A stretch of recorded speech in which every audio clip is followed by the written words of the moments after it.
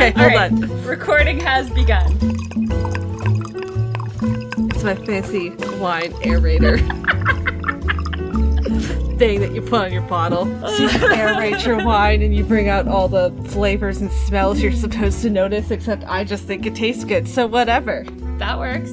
This is so very different from our This is so different from, I know. recording. You know what's sad is I almost started to go into the Mash Minute thing, even though we haven't recorded that in forever. Oh, I was just thinking of North by Northwest because I've been editing. Our last episodes were recorded around Christmas, Megan.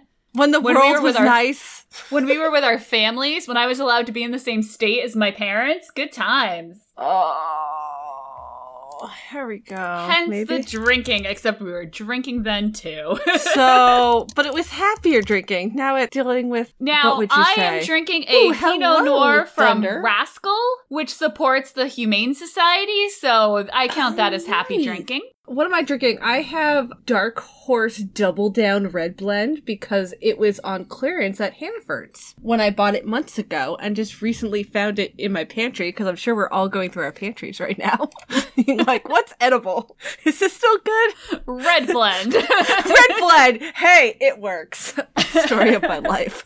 Oh, here's the script opening. All right. Beautiful. Beautiful, beautiful. Do you want me to do it this one? Wonderful, wonderful. Yes, wonderful, please. wonderful, wonderful. All right.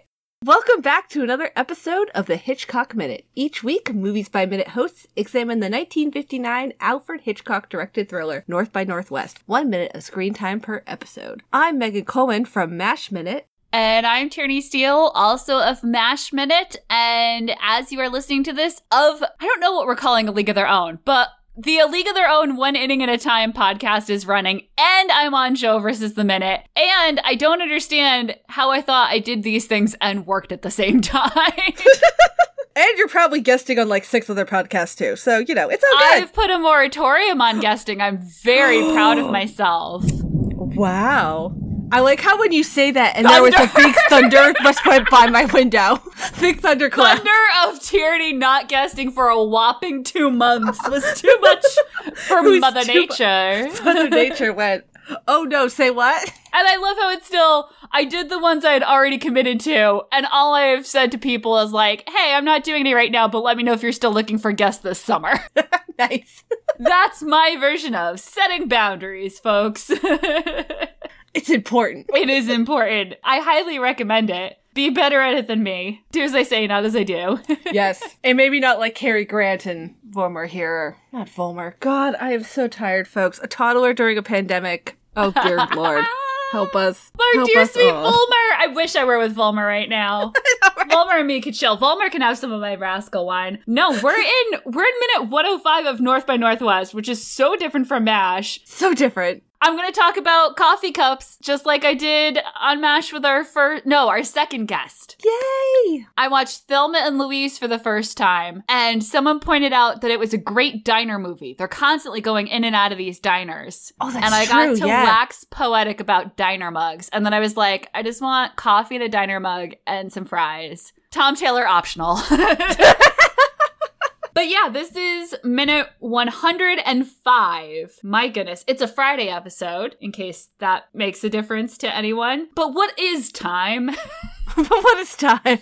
This is a really great minute. If you are into, like, subtle acting, I mean, I've forgotten Van Damme's real name, the actor. Yes, me too. Been a while since we recorded, but the way he, like, blinks when Carrie stops talking before responding, there is a moment where you see in his mind where he thinks Cary Grant is asking for the girl, like, for romantic reasons. And then you watch him process what this guy is proposing. Yes. I also like how he has his hand on his chest as if he's like he's a military officer from like the 1800s and he has to put his hand in like his, you know, the Coat. his coat, except he's not quite there. He's horrified but controlled, is what I wrote down. Yeah, then he does that hand thing. Like, he kind of puts his hands together, he clasps them together, kind of like, well, I don't want to give away my tell, but... I stopped watching their hands when I realized that Cary Grant was making continuity errors left and right with that coffee cup, because I love the way he holds it. Like, can we go back to an age when men held coffee cups like this, but like were strong, and there's something so commanding about it. Because these coffee cups compared to MASH are almost more like teacups in a way. Because they're shorter. Mm-hmm. At first it was like, it's a teacup, but they're not. But they're not. I'm like 90% sure that's a coffee cup, that he got coffee. But yeah, the way he holds it, like, it looks so tiny. Like, that handle is not big enough for him. Know, right? And yet you never think that coffee is in danger of spilling. Well, question, does it even have coffee in it? Because when he's holding it up at one point, from you have that side angle there, you can't see any coffee or tea or beverage at all. Oh, no, there is. I just saw a little hint of it. Okay, never mind. If we were going to have to talk about empty coffee cups on Gilmore Girls, I was going to get real confused by the turn this evening has taken so quickly.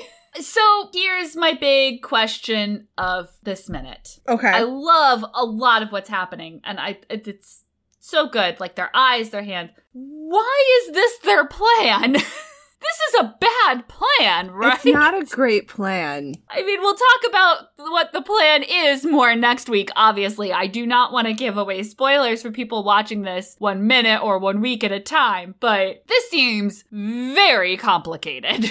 Now, is it complicated because it's Hitchcock and there has to be a certain, I was going to say Hitchcockian element to it, but that doesn't make any sense. Or does it make all the sense? Or does it make all the sense? And then they're going to... We'll get more into it, but it feels like there's a lot that could have gone wrong with this. Yes. Especially with all those other people around. Like, they could have been interrupted by anyone else, but, and like, Eva St. Marie Saint, but, Lando were just hanging out. They're just hanging out. Are they getting a snack while all this is going on? Like, because she comes back over very quickly. Very quickly. So I don't like, almost like it's planned, but not. Yeah, it's not supposed to be planned, but it's totally planned. Yeah. Or she came over maybe a little bit too soon, but the plan was she would show up at some point. I don't know. It's very... I run into this sometimes with movies, and a part of it is that I grew up watching far too many spy movies. Like, if you made a CIA movie, I probably watched it, and I probably loved it. But sometimes the threads are very complicated, and it all hinges on everyone doing exactly what you expect them to do at exactly the right moment. And I think even as a kid, like middle school kid, I was like, that wouldn't really, you know what it is? And it's a perfect example, speaking of middle school. Rescuing Han from Jabba the Hutt's palace. Oh. What was that plan? I mean, it worked and it was fabulous, but like... And it's very fly by the seat of your pants. How was that the plan? Except how could it be fly by the seat of your pants? Because at the end, everyone was exactly where they needed to be for it to work. Yeah...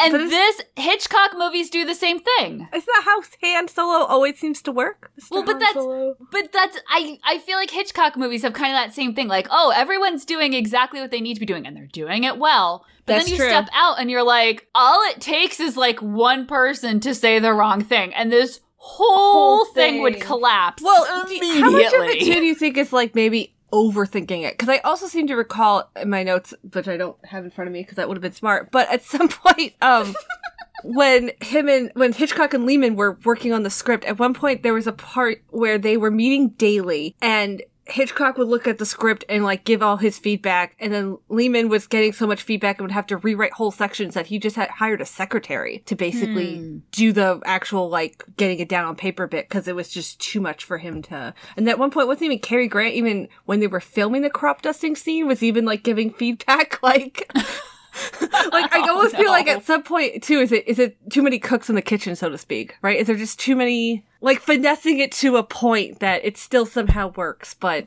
Yeah. I don't know. Maybe that's part of it, is that you're supposed to... This plan depends very much on Van Damme believing that Thornhill is a cold-blooded killer out for revenge, and it's just like... No. Nothing in this movie. Like, obviously, we know Thornhill better at this point, and this guy has some assumptions that you can play on, but how easy would it have been? Maybe they're worried he's about to call his bluff and that's why they send her over early, but how can they send her over early? She's across the room and it looks like she and, I'm just going to call him Alan Dulles, even though he's not. It looks like they're talking together, but they can't be. No spy is that dumb to talk to the person they quote unquote don't know in public. I hope so. I don't know. But then it doesn't matter because I'm snapped back into it because I'm just watching his eyes and like the blinking when she walks up and like the way that like before he stops her from leaving, he looks at Thornhill and is like, I gotta take care of this. Yeah, like, oh, woman in distress, gotta go, bye. Let's pause this conversation.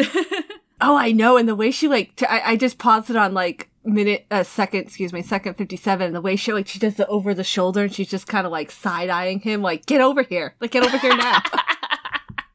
Like, you're coming, right? I'm cool, calm and collected, but you're coming, right? I did not catch that. She just kind of, and then he kind of gets up and grabs her arm and, kind of looks like they might argue or not. We'll find out. I don't know what that was. My only other thing for this minute, and I kind of hate myself for writing it down, but screw it, I did, so I'm tossing it out into the universe. The way he says peace of mind, and he uses the word little peace of mind. Peace, P-E-A-C-E, peace be with you, blah, blah, blah. Is it the way he says it? Is it because I'm a little thirsty for Cary Grant? I don't know. Is it supposed to make us think of the phrase piece of ass? Oh, I hadn't even thought of that. Was I the only one reading that into it? There's something in the way he says it. The punctuation, then the coffee sip, the use of the word little. You don't usually talk about a little piece. Well, I guess you could, but I don't know. But my brain went there. Silence from the podcast. I'm just rewatching it really quick. No, that's sorry. Yeah, I don't know. I mean, now the power of suggestion's working on you. Right, yeah, I mean, yeah, that's true. But you're trading her the little, I don't know. I didn't have as much fashion talk for this minute as you can tell. Yeah. I mean, they're looking fabulous as ever. But we've already analyzed these two guys and their ensembles. And their ensembles. And everyone else even just looks so put together. Just the extras and... Oh. Rejoin us on Monday. Not only do I have extras fashion watch, I developed a whole backstory theme on story for one of the extras. Based purely on... It's not the lunch lady, is it? Because the lunch lady... No, but tell me all about the lunch lady, Megan. Well, I like how, Cary Grant's doing his thing, and then around let's say 1920, no, a little bit further than that, over his shoulder, you see the back of the cafeteria, and you see this fabulous lunch lady who's probably, I'm going to say 20s, late 20s. She has the cool little 50s headband thing going on, the little... she's got the whole classic diner outfit going. Even she looks really put together. The people in the gift shop. Mm. Did people really get that dressed up for national parks? They did, and they could again if we're ever allowed to go to the national parks. Out. I'm going to wear my best 50s ensemble to St. Gaudens, which is my nearest national park, and just do it up. And everyone will be like, why? Why? Well, I'm glad you brought up the gift shop, though.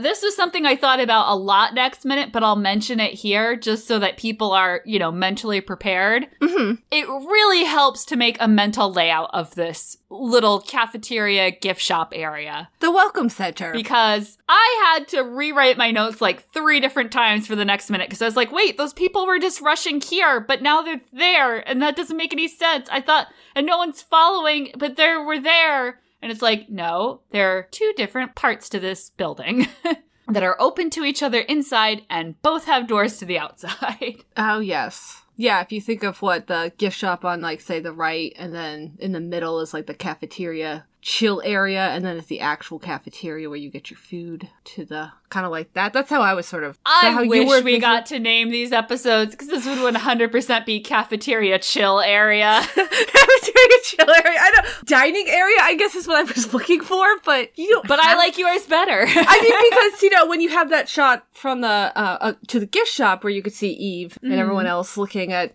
the counter and whatnot, you see that lady to the left in the fabulous lilac kind of shirt dress, if you will, from the side, and she looks like she might be making out a postcard.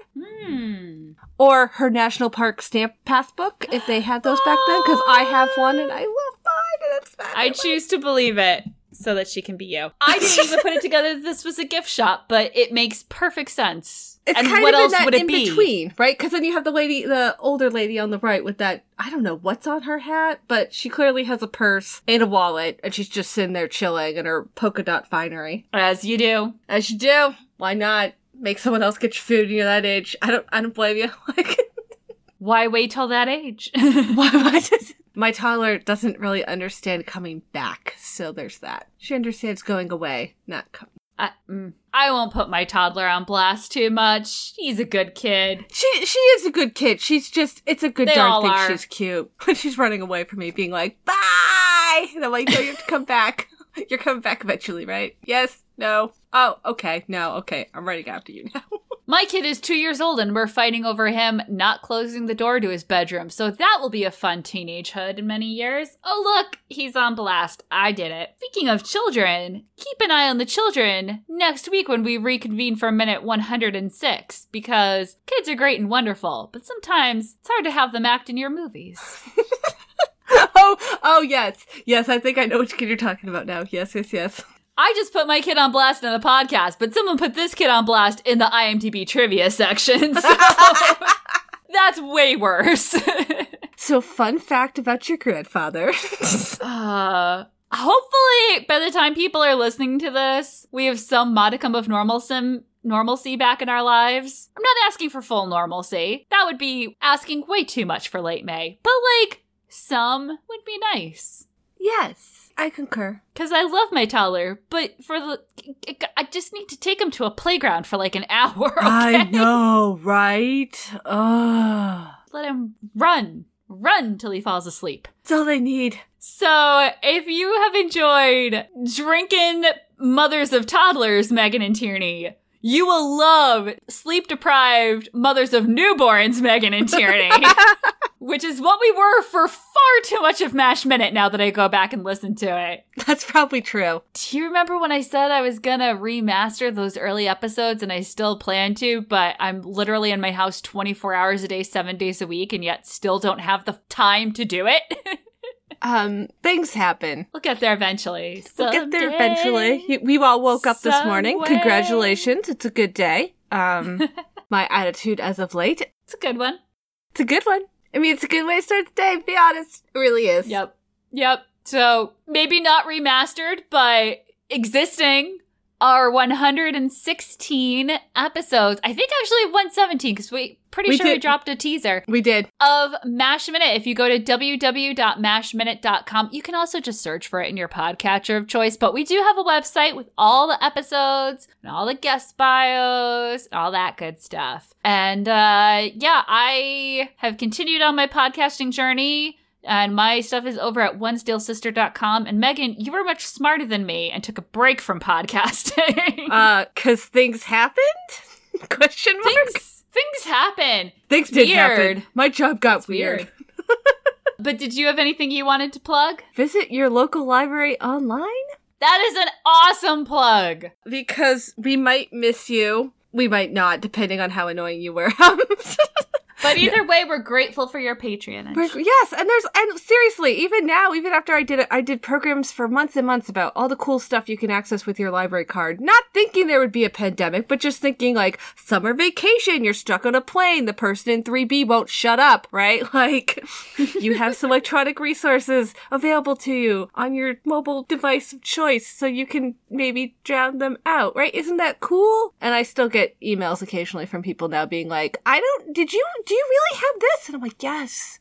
So check out your public library or academic library if you have access to one and see what they have remotely. You might be surprised. Woohoo. Okay, that was a lot longer than I expected to be. Sorry, guys, but yes. That's okay. You get us talking about libraries. Megan's gonna get poetic. I probably will, yes. And what are the plugs for the fabulous podcast that has deigned to let us be on today? Those poor fools. Thanks, Jim O'Kane. Well, we should explain that you can find the Hitchcock Minute podcast on Apple Podcasts, Google Play, or at hitchcockminute.com. You could also check out on Facebook, The Man on Washington's Nose, or if Twitter's more your jam, you can go to look for Hitchcock Minute. Is this a Friday episode? Yes, it is. So I should also mention that there are 100 other Movies by Minute podcasts. Like, there's the whole people doing the Muppet movies. How cool is that? Check out moviesbyminutes.com. And thanks for listening to us take over Hitchcock Minute. Back on Monday with more wine! Woo! I don't know if that's a promise or a threat. I don't know either. You choose. Goodbye, Mr. Thornhill. Wherever you are.